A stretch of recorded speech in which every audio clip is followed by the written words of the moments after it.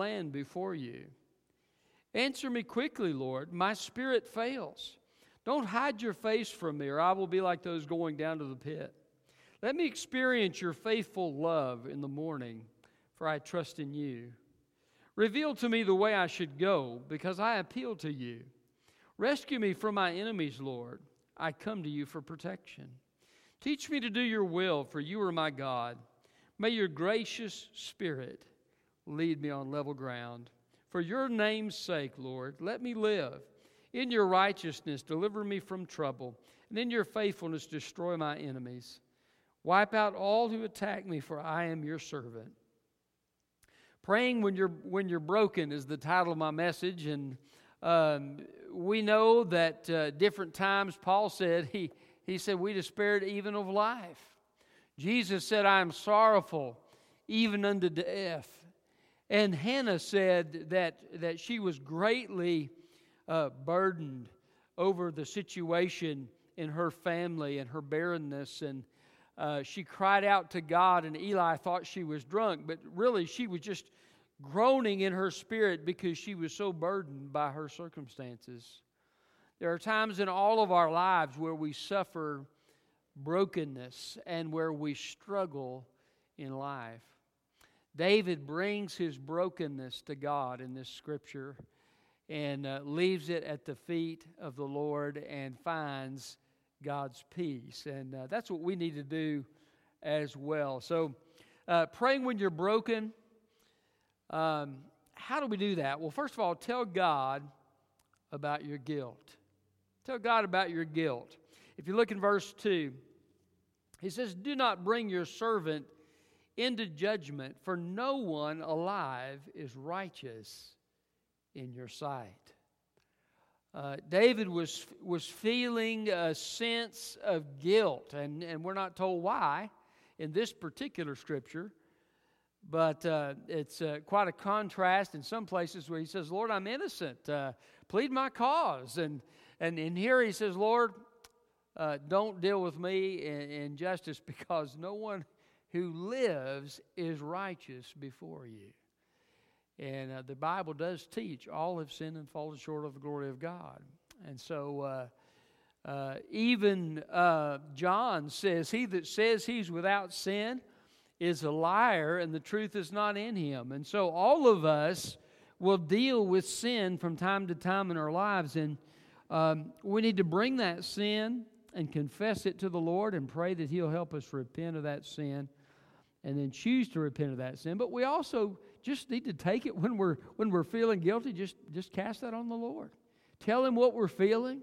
Lord, I feel guilty, I feel ashamed, or whatever the case may be, and bring that to God and lay that at His feet. And it's amazing how God will draw near to us and comfort us when we're broken because of our guilt. And I don't know about you, but I have had to bring my guilt to the Lord many times. But you know what I found? He's always faithful. He's always faithful. His mercies are new every morning. And I'm so grateful for that. Sometimes we're broken by our guilt, and I'm glad that God doesn't leave us and just kind of wash His hands of us and say, you know, all that Roger Pugh, I'm tired of dealing with him. I think I'm just going to leave him by the wayside and go my way and find somebody more fit. No, He doesn't do that. He is gracious and merciful to me and picks me up when I'm broken. And I'm so grateful. Jesus is that kind of God. He lifts up the broken. He takes the needy out of the dunghill and sets him with princes. And that's the God we serve. And Jesus paid the price at the cross so that God could deal with our problems of guilt and shame. So tell God about your guilt. Secondly, tell Him about your weakness. Tell Him about your weakness. Verse 4, he says, my spirit is weak within me, and my heart is overcome with dismay. I don't know if you've ever just felt your own weakness. Maybe with the time change, you have felt your own weakness. You've just been tired, and it's funny. how people struggle, just with an hour difference with the tiredness and so forth. And usually by the end of the week, we're all feeling it. But weakness is a regular part of life. It really is. And sometimes we may not recognize our weakness. And then a sickness comes along, or a challenge or a problem comes along, and we're reminded afresh and anew how weak we are. The Bible says that all flesh is like grass, and the Lord blows on it and it withers. And that's how frail humanity is. But praise God, we're more than just grass, because we have the Spirit of the living God living within us. And we can bring our weakness to God. And I love what Paul said. He said, I sought for God to remove this thorn in the flesh 3 times, but God said, no, my grace is sufficient for you, for my power is made perfect in weakness. So then Paul says, well, then I'm going to boast in my weakness. If God's power rests on me when I'm weak, then I'll boast in my weakness, and I'll just take that weakness to Him and let Him exchange my weakness for His strength. Isn't that a wonderful thing that we can do? Jesus said, apart from me, you can do nothing. But He also said that if we walk in Him and we abide in Him, we'll bear much fruit. Why? Because it's Him empowering us and working through us to bear the fruit that God desires. What a great blessing it is to have a Savior who can use weak vessels. I like what Paul says. We have this treasure in earthen vessels. If you've ever seen pottery, have you ever taken a piece of pottery and just kind of that earthenware stuff, and just dropped it and it shatters. It's not very strong. That kind of earthenware pottery. That's what I think of. We have this treasure in earthen vessels. We're that frail pottery. But Paul says the power is of God and not of us. So though my outward man is perishing, right? I heard on the radio the other day, they were talking about what does it consist, what does being old consist of? And they said, well, if you get out of your chair, and every time you get out of your chair you groan, you might be old.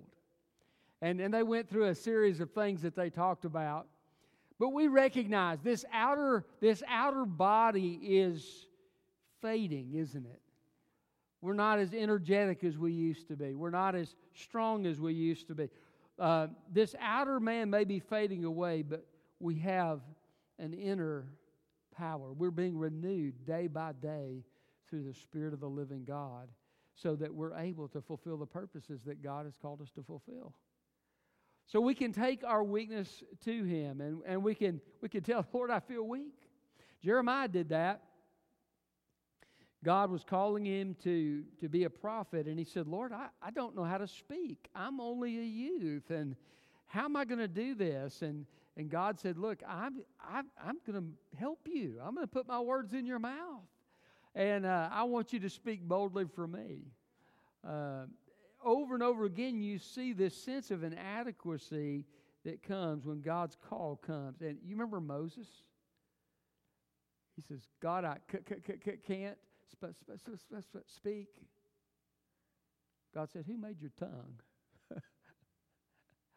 Can't I help you? And finally, Moses is so worried about it and everything, God says, okay, I'll send Aaron. He can be your spokesperson, and you can tell him what to say. And you notice Aaron does that a little bit, and then Moses takes over, right? And God starts using it. It's amazing what God can do with weak vessels, and we just have to bring that weakness to Him, and He'll infuse us with His strength. So praying when you're broken, tell God about your guilt, tell Him about your weakness. Thirdly, tell Him about your emptiness. In verse 6, he says, I am like a parched land before you. I always think of Texas. We had this time years ago when Sherry and I were living in Texas where we had a drought. For 30 days in the middle of the summer, it was over 100 degrees, and there was only one day where we had a little bit of rain. And we lived on this black land, and what it does is it gets real gummy when it's wet and it sticks to everything. But when it gets dry, it opens up. And I kid you not, we had cracks that large in our yard from the drought. It was parched land. And when you're parched, a little bit of water doesn't do the trick. You need the full dose to restore your soul.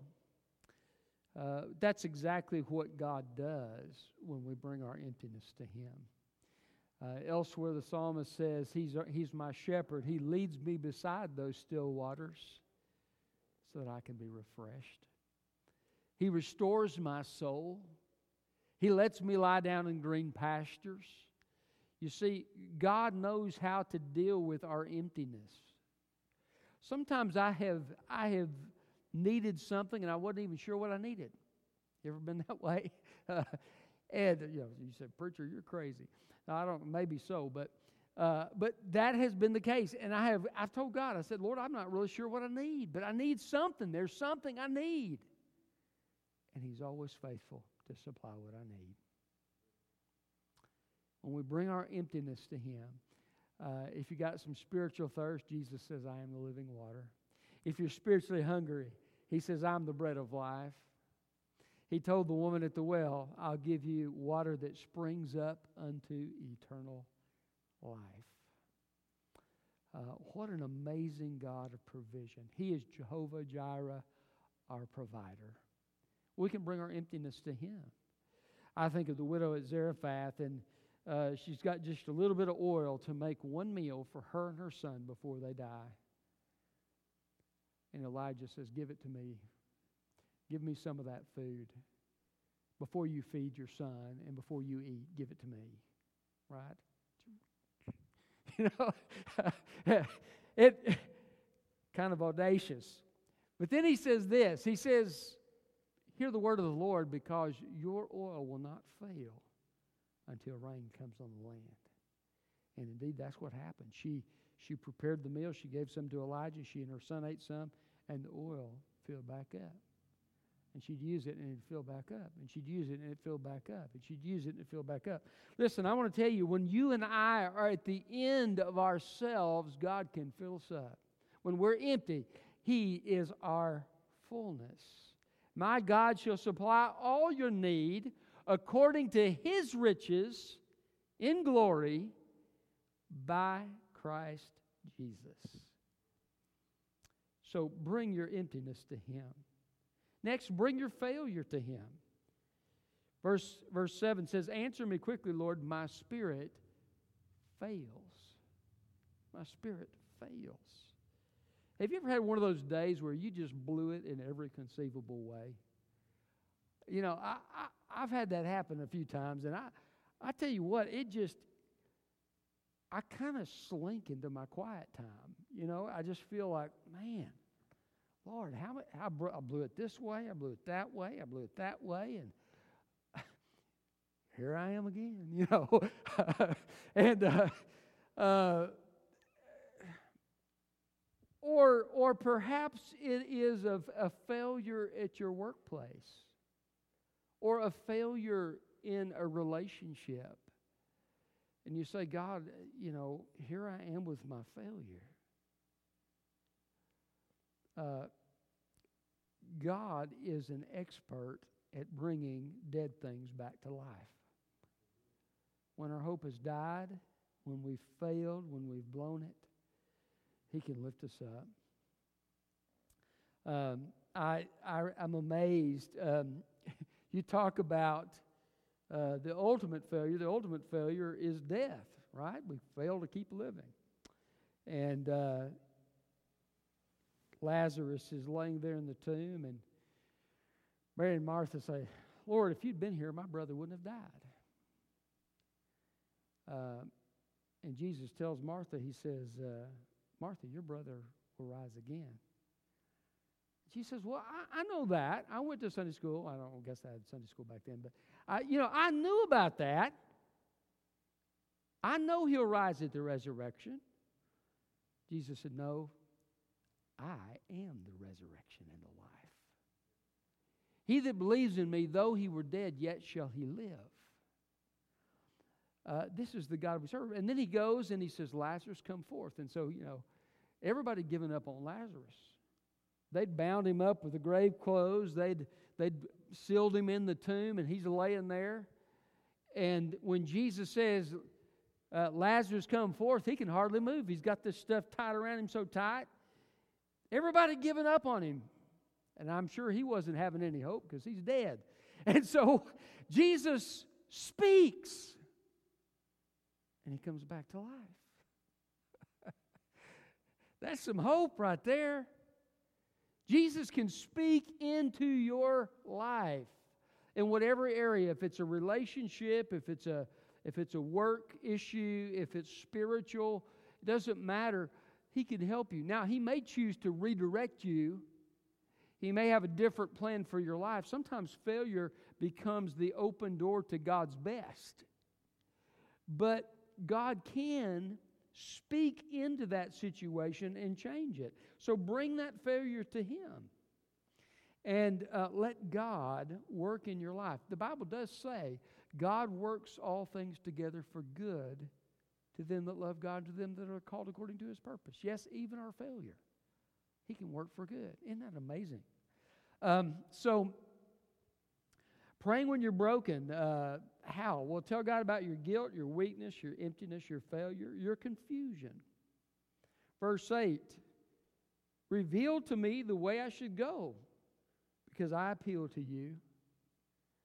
Have you ever not known what to do in a situation? Here's, you got a problem. It needs to be dealt with, but you have no idea what to do about it. I remember my last church, things had gotten so bad with the issues and the problems and so forth. There'd be 3 fires. I'd go work on putting out those 3 fires, and 5 of them would spring up. And, I'm kind of like when you're hitting that thing at the arcade and stuff keeps coming up and you can't seem to ever get to the end of it. That's where I was. And finally, one day, I just threw up my hands. I said, God, I don't have an answer for this. I don't know what to do.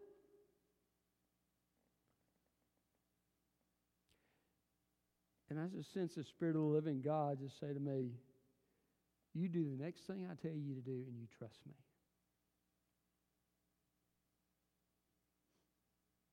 I got to the other side of it, and God took care of that issue. All those issues, maybe I should use the plural. He is God. And a lot of times when I've been confused, God has given me direction from His Word. Or perhaps the counsel of a wise, godly Christian friend. But it is amazing how God can bring light to our confusion. Jesus did say, I am the light of the world. I like what Psalm 119 says. Your word is a lamp unto my feet and a light unto my path. The Spirit in the New Testament is called the Spirit of light. So He knows how to lead us and guide us in our confusion. I'm so glad. Have you ever had 2 things that you could choose to do and neither one of them was a good decision? Isn't that fun? Praise God that we have someone called the Holy Spirit who can walk with us through those confusing times and show us what to do in the midst of our confusion. So bring your confusion to Him. Bring your fear. Look at verse 9. Rescue me from my enemies, Lord. I come to you for protection. I'm afraid, God. I've got enemies that are out to get me. God, I don't know what to do about it. And I'm scared. Did you know God doesn't say, well, I can't believe you'd be afraid. Don't you have more faith than that? He didn't tell David that. He welcomes his concern and his fear. He wants David to bring it to him, and he wants us to bring our fears to him.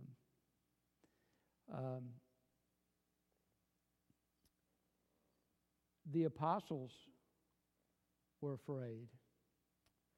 Remember what happened? They had fled in the Garden of Gethsemane, and they're locked in a room for fear of the Jews, the Scripture says. I imagine you've seen those movies where they've got 5 deadbolts, and you...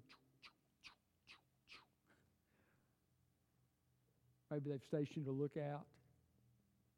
They're scared to death. Are they coming for us next? What's going to happen? Everything we thought we knew for sure has been just demolished. Jesus is gone. We don't know what to do. We're afraid. We've seen him die. Maybe we're next. In their fear. And Jesus, what does he do? He appears in the midst of that bunch of scaredy cats, and he says, "Peace be unto you." You know what I found out? When Jesus shows up, fear turns to peace. What Philippians says is true. If we, he says, don't be anxious for anything, but with everything, with prayer and supplication, with thanksgiving, let your requests be made known unto God. And the peace of God that passes all understanding will guard your hearts and minds in Christ Jesus. So many times when I have been afraid and I have carried my fears to God, and it may be one of those situations where I say, okay, Lord, I know you've answered my prayers in the past, but Lord, I'm not trusting you right now, and I'm struggling with this, and here's where I'm at. Thank you that you've been faithful. And I'm going to have to kind of go around the merry-go-round a few times before the peace comes. But it comes. And I leave that time of prayer with a whole different perspective because my eyes have been redirected to the Savior. Isaiah 26:3 says, "You will keep him in perfect peace, whose mind is stayed on you, for he trusts in you." So bring your fears to the Lord. Finally, bring your ignorance. This is not a derogatory comment. It's just all of us are ignorant about something, right? There's something we don't know. That's basically what I mean by that, okay? Bring your ignorance to him. Isn't it frustrating when something you don't know about impacts your life? Well, boy, Lord, if I'd have just known about that, I could have addressed that. If I'd have just known about that, I could have prayed about that. But I didn't know anything about it. Sometimes those kinds of things are the things that just kind of throw us for a loop. But God knows everything. Nothing takes him by surprise. And so we can bring those things that shock us, that surprise us, we can bring them to God in prayer. We can also bring our own lack of understanding to him. Look what he says in verse 10. He says, "Teach me to do your will, for you are my God, and may your gracious Spirit lead me on level ground. Teach me to do your will." You know, we come to church to hear the Word of God preached and to study it in Sunday school or in this small group. But God actually can teach us through his Holy Spirit. Sometimes there will be things that you don't read in a book. You don't learn it necessarily through experience. The Holy Spirit of God directs you and says, do this. And he teaches you, and he equips you. And some things begin to happen in your life that happen simply because God's come alongside you and he's taught you. You know, if you face a problem that no one else has ever faced before, guess what? There's not a book on it. And nobody's ever been there before. So what are you going to do? Well, you can bring your ignorance to the Lord. and teach me to do your will. Show me exactly what I need to do in this situation. And he has perfect wisdom. He knows, because he knows everything. He has access to all information. He knows every heart. He knows the future. He knows what's going on before it happens. So he can give us perfect wisdom and advice for life. We can bring our ignorance to him. And one of the things, if you're struggling spiritually, this is a great prayer. Teach me to do your will. By the way, this is a prayer that is guaranteed to be answered. Because what does Jesus say? If we ask anything according to his will, he hears it, and we have the request we've asked of him. Teach me to do your will. Is it God's will that you do his will? Absolutely. So you can pray this with absolute confidence that God will answer in the affirmative, that he'll teach you to do his will. So bring your ignorance to the Lord. You can do that in a bunch of different facets of life as well.